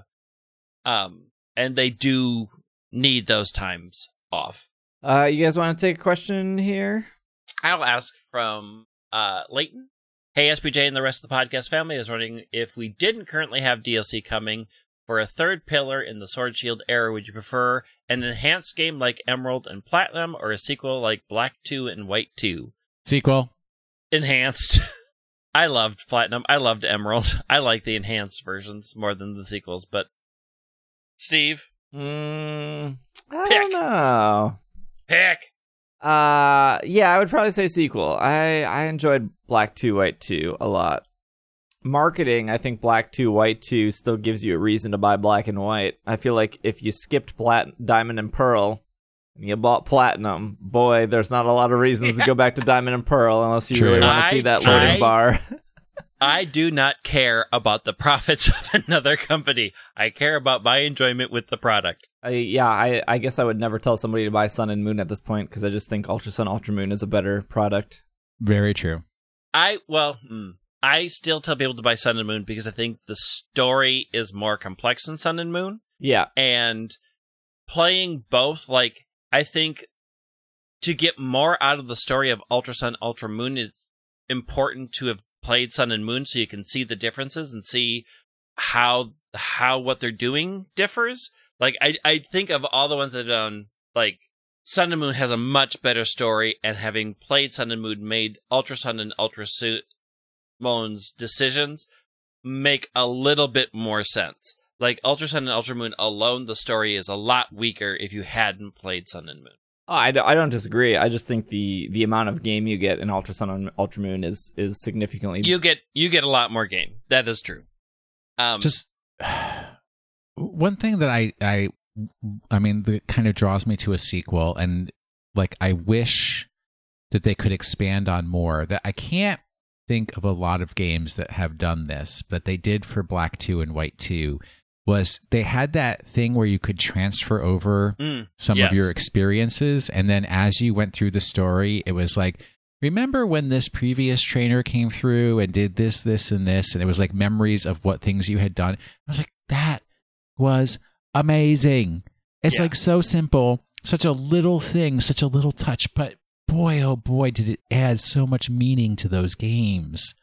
I mean, if Ultra Sun and Ultra Moon had done that, I probably would be on to sequels more, but like they did it for Black and White 2 and then dropped it like a hot potato, which like that's what doesn't sell me on sequels. Like even Ultra Sun and Ultra Moon weren't really sequels. They were certainly weren't. Yeah. No, they were just they were just platinum. They just figured out they could sell 2 copies instead of 1. Yeah. So like if they were actually to put out a true sequel, then I would probably be interested in that. To finish their comment, they would personally like a sequel. This time we were offered a Johto starter, only Cyndaquil matters, as well as our Galarian one. Been listening since I was playing Heart Gold. It's crazy to think that I'm still here listening to you boyos. Anyways, happy 400 episodes. Why is that? There's nothing crazy about that. We're good to listen to. So this is a question from Grant. Hi, I've been listening to your podcast for a while. I'm on the younger side, yet I still find it really awesome and entertaining. I love your podcast so much. My question is, would you shiny unlock Zacian, Zamazenta, Eternatus, and starters, or keep them locked? Thanks. Have an awesome day. There were a lot of E's in awesome, but I'm sure I just couldn't pronounce them. Awesome. Wait. Awesome.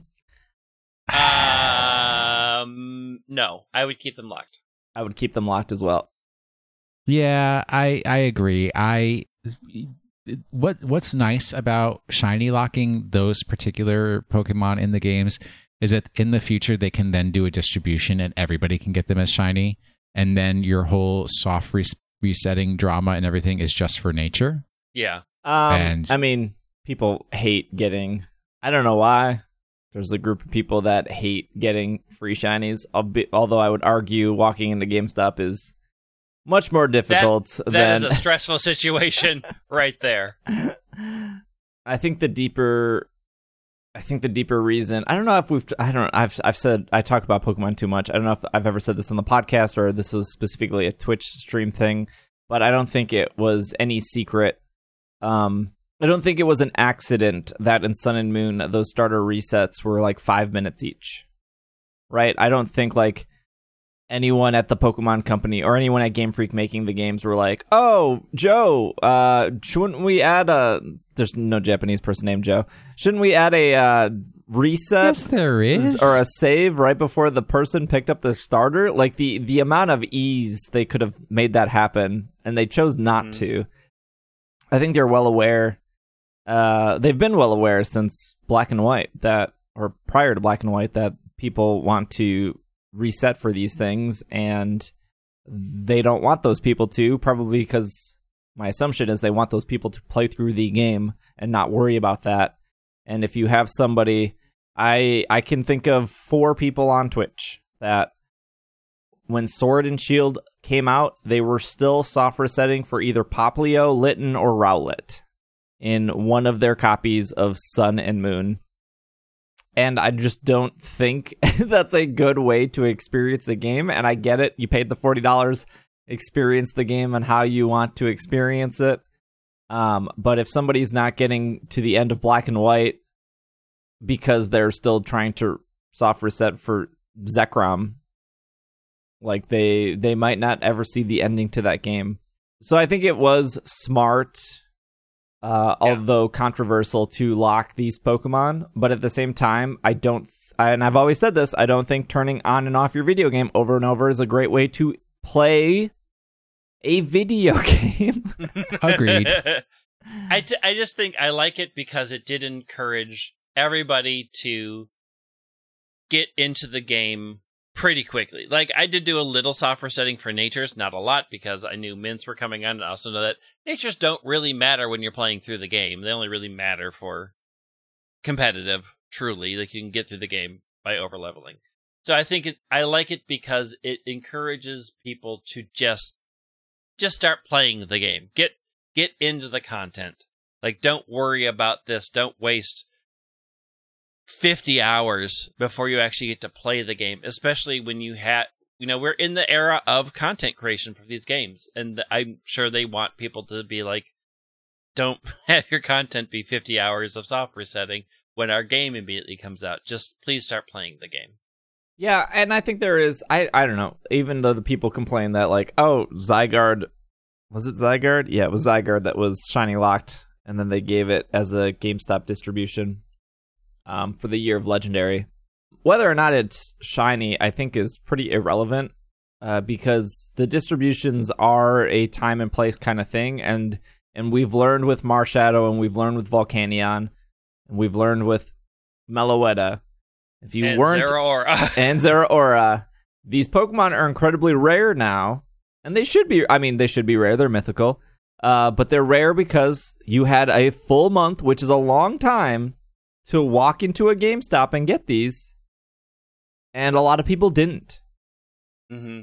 The same for Zygarde. You had a month to get shiny Zygarde, and if you missed it, you missed it. Some people don't care. They wanted to sit there and turn off their video game over and over, and if that's how you enjoy a game, that's cool. I mean, I've done it. I've definitely turned off my Switch 7,000 times for shiny Articuno, and I can't say that at any point of that was fun. But I got a shiny Articuno at the end of it, and I put it into the box, and I don't think I've looked at it since, but mission accomplished, I guess. I think if anything, they have definitely leaned into shinies. Mm-hmm. And I don't think they have a good way for us to hunt, like, legendary shinies at this point. So by locking it, I guess they're at least letting people play the other parts of the game and not turn off and on their game.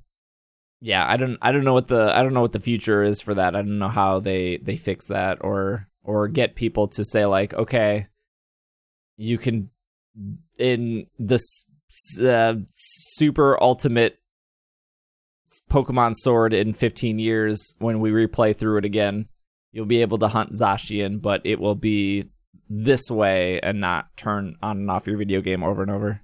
I don't know what that looks like, though. I'm not a video game. I don't have to be creative. I'm not a video game creator. Not with that attitude. Lewis from our Slack community asks, will there be another top 10 Pokemon debate episode in the future? Oh, my stomach can't handle it. I was so hungry at the end of that.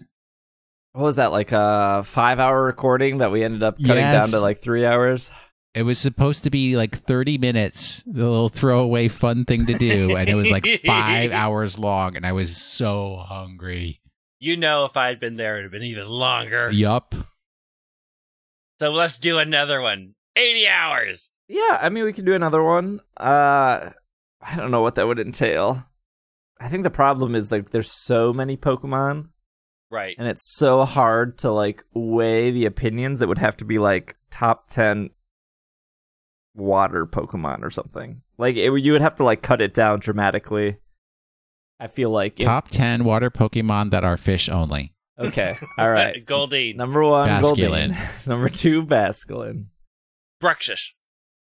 Yeah, I mean, like, I think there's an importance to have episodes that are not news focused, although obviously there's a lot of Pokemon news that comes out, so it's easy to keep doing a weekly show. But I think at a point in time that was a really good episode to point people towards if they were unsure of where to start. Yeah. But now I feel like that episode's very outdated. Oh, yeah, it is. Yeah, it is. I still lived in D.C. Remember those days? Fondly.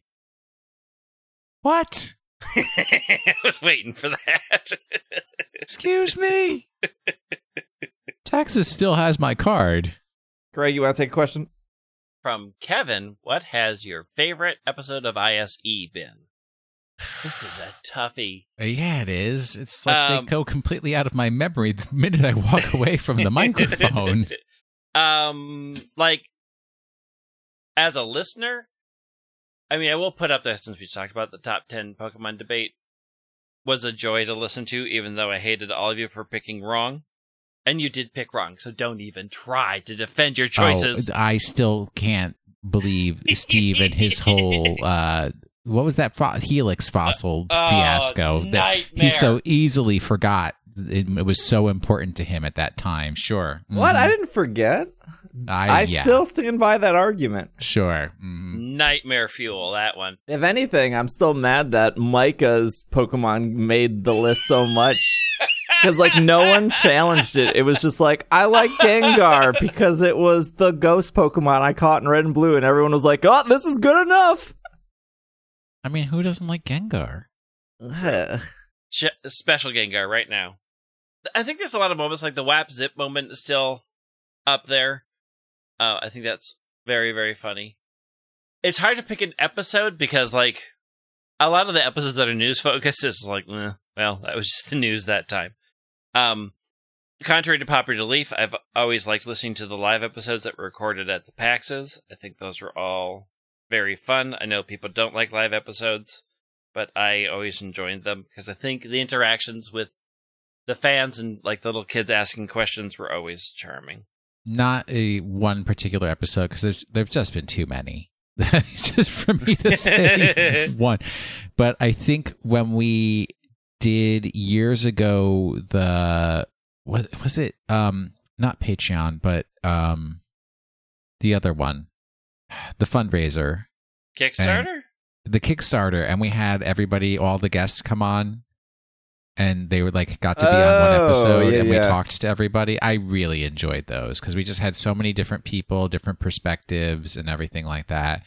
That I enjoyed doing all of those. And then Greg and I got into a fight. Yeah, we did because you're wrong. Well, whatever. And we continue it to this day. To this day. So yeah, I think those were probably among my favorites. I mean, I also, started doing this with Justin, and I enjoyed like a lot of doing all of the episodes with him because Justin is always so excited about things in a way that I don't get excited ever. So that I think I'll always hold that fond memories of that. Rochelle goes, what's the best / most useful life lesson you've learned from your experiences with Pokemon? I've learned that people on Instagram are consistently wrong. Ooh. I don't know why it's specifically Instagram, but man. No, I have a serious answer. Will, you can go, though. I was going to say that I remember like when we first met up at U.S. Nationals in 2012, and I didn't know anything about EV training or meta or anything for VGCs, but I had my team.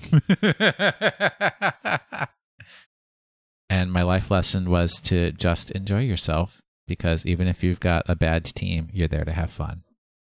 I don't know. This is tough.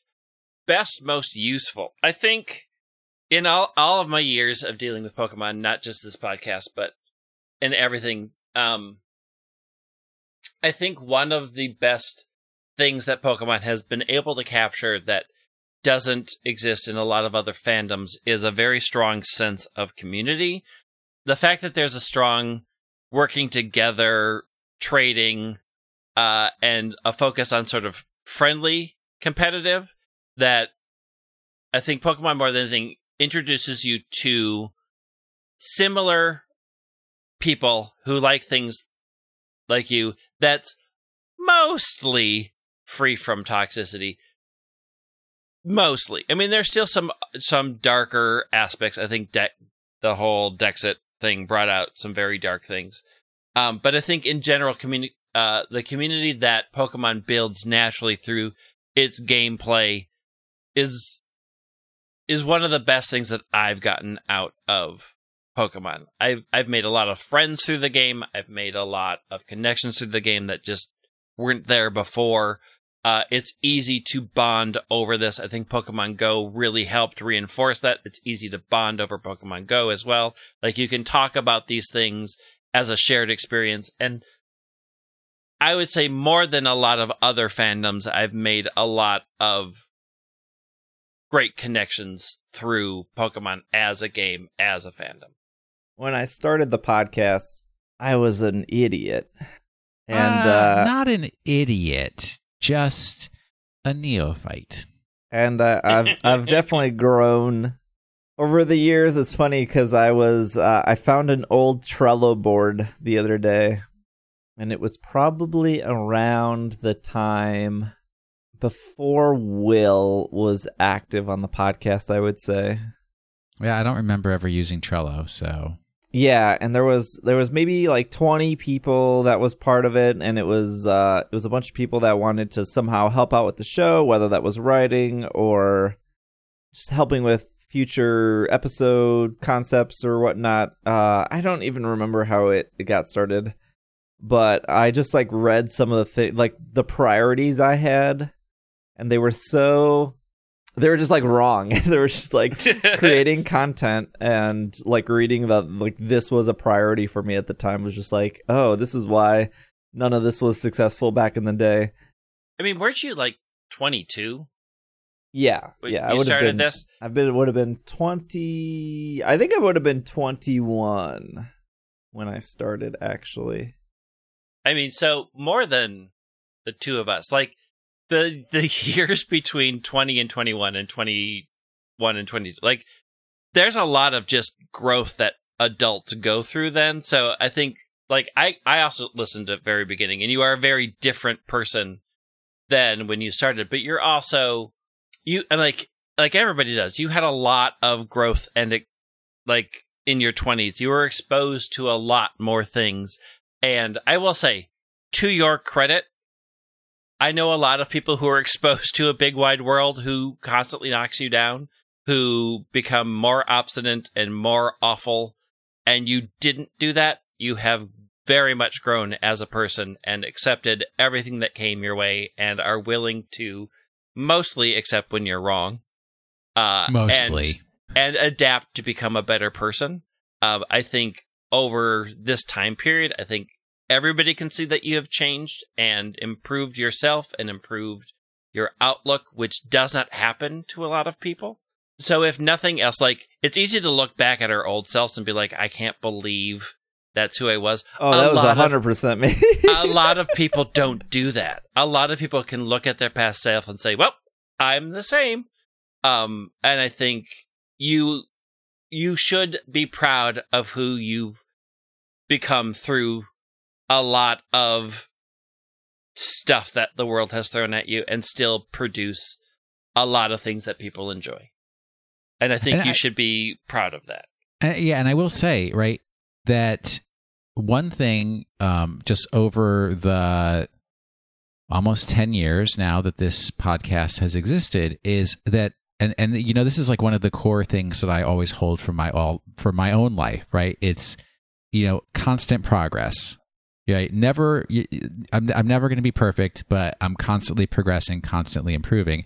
And if you really just look over the amount of time that the podcast has been coming out, it's just always progressing to become a better, more professional, you know, even trying new things. It's like, if the new things don't work out, you know, quietly retiring them, but just always moving towards a more professional and keeping, eyes on constant improvement, and making sure that the podcast as a product is something that people are continuing to enjoy and continues to have value for the community, where there's a lot of people, and even people who have been doing podcasts for a decade or more, where their podcast has literally not changed since day one. Yep. I think that's just like a huge testament to the amount of work that, that Steve puts in to, keeping his ears to the ground, listening to what people want, listening to what people have to say, and listening to me and Greg too, and others, obviously, because there's been many other people involved over time, and saying, is this something we should try? Is this something we shouldn't try?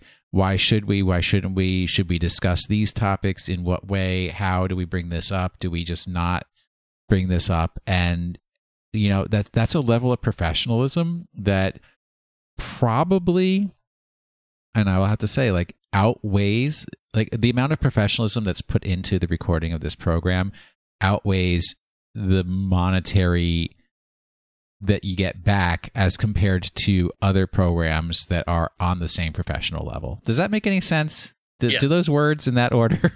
Mostly, sure. Okay, thank you. I mean, there's no ads. There used to be ads. We did ads for socks at one point. I remember those.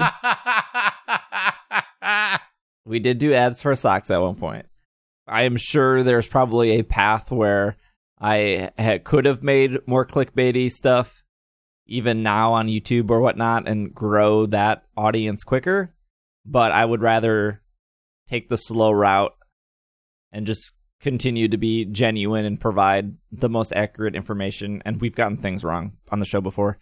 But I still stand by, like, old me probably was trying to get numbers to grow quicker, and new me doesn't. Like, new me is too focused on the show being genuine. The next question will surprise you, though. Oh, absolutely.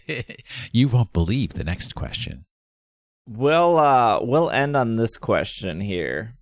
Brandon says, what is your favorite ISE memory that is not Pokemon related? Gen Con 2016, when I actually decided to drive across states to finally meet everybody.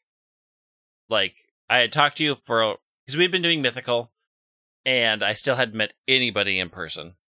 And I'd never done Gen Con, and I was traveling by myself, and I was going to go meet complete strangers. I'm like, this is such a bad idea. But at least I'm at a convention, so if I hate them, I can do other things. It was great. Like, it was a lot of fun. Like, I had a better time than I was expecting. I would probably say, like, what comes to mind first is there was one time, and I don't even remember why I was visiting you. I may have been visiting you for your birthday, but I don't even remember if that was why. And Jeff Theed came, and we picked him up at the bus station. Okay. And then we, like, stayed up, like, completely overnight until, like, 6 o'clock the next morning playing board games.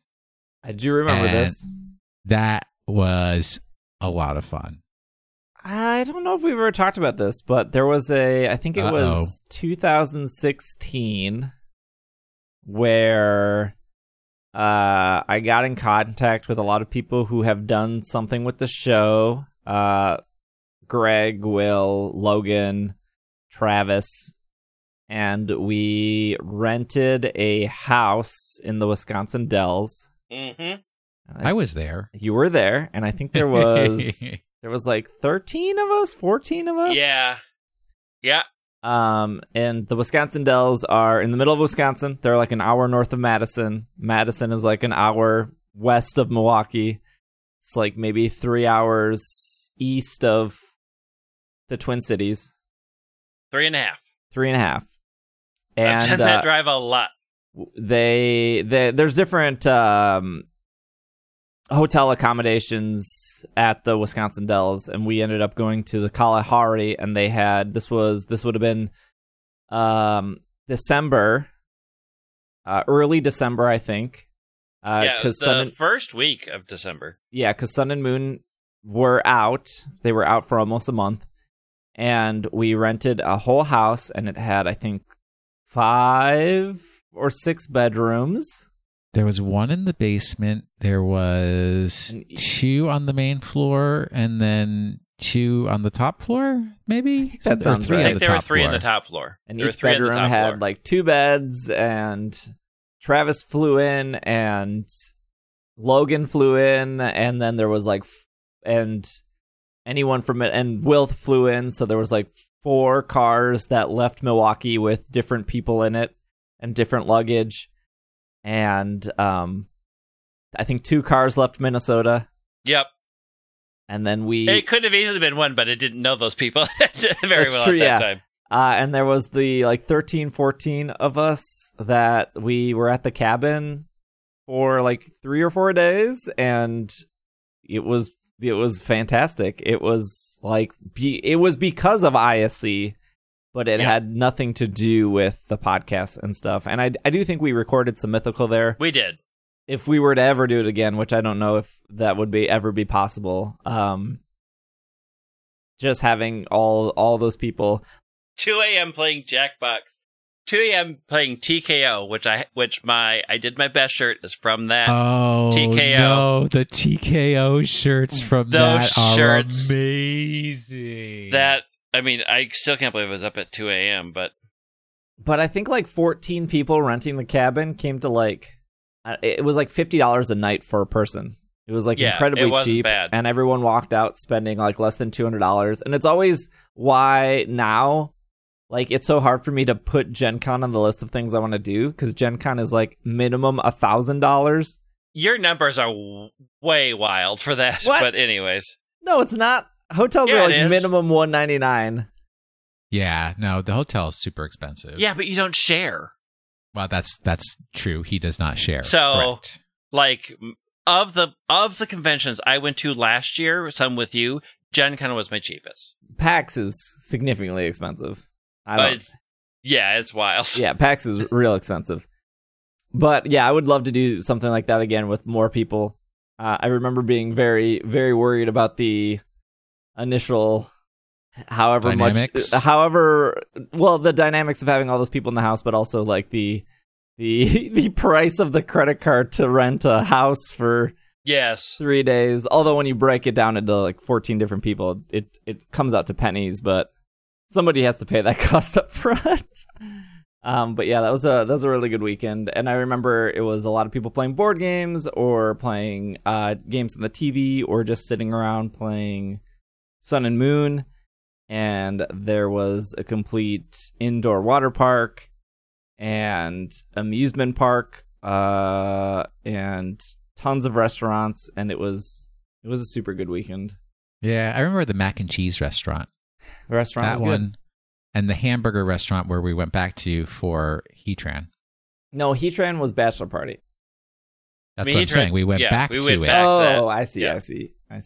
And y'all forced us to go to Pizza Ranch, which is still to this day unforgivable. Look, you do Pizza Ranch once, and then you just never have to go back again. Yeah, you get Pizza Ranch out of the way. You didn't have to go the first time. The only problem with the Wisconsin Dells is there's like no way to go directly to the Dells. Correct. There's no like airport there. But if you want a cheap trip, the first week of December, Wisconsin Dells.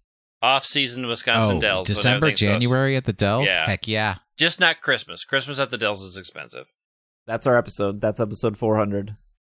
Woo! Are you telling me I wrote a Pokemon of the Week for no reason? You did. You gotta save it.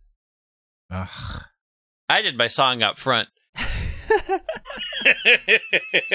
Sorry if we did not get to your question. There was a lot, so thank you guys for asking your questions on whatever platform you've answered. If you want to follow us on Twitter, my Will is at Washing the Sink, Greg is at White Wing, I'm at Dragging a Lake, the podcast is PKMN Cast, Twitch and YouTube the same, and Instagram the same, PKMNCAST. The podcast goes up on YouTube and goes up on all the podcast feeds on Mondays, and then two YouTube videos on Wednesday and Friday, and then streams pretty much all week, and probably an Instagram post every single day. Probably is keyword. Usually it's like 6 days a week. I usually just skip one day. You started doing Facebook stories. Yeah, I don't. Well, Instagram auto posted that, but Instagram stories, I guess. Whatever that is. But thank you for listening. I know there's been way more than 400 episodes of this show. It's just not all of them were numbered properly. But thank you. We'll be back next week with a normal episode. I don't think there was terribly a lot of news this week, so I don't think anything super dramatic happened that we don't have to rush to cover, that we can still cover next week. So thank you for listening. Wash your hands. We will be back next week. This has been another episode of the Pokemon Podcast, and we are super effective. Super celebrate good times. Come on.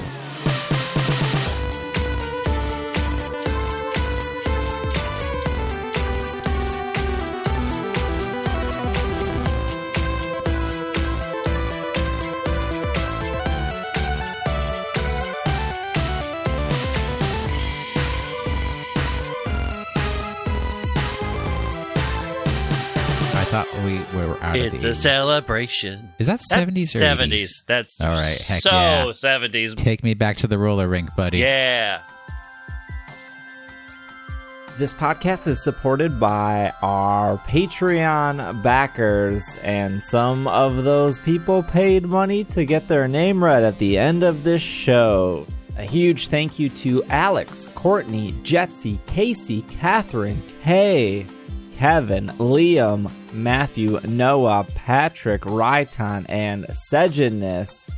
And a shout out to our executive producer of Anthony. Thank you guys so much for your support.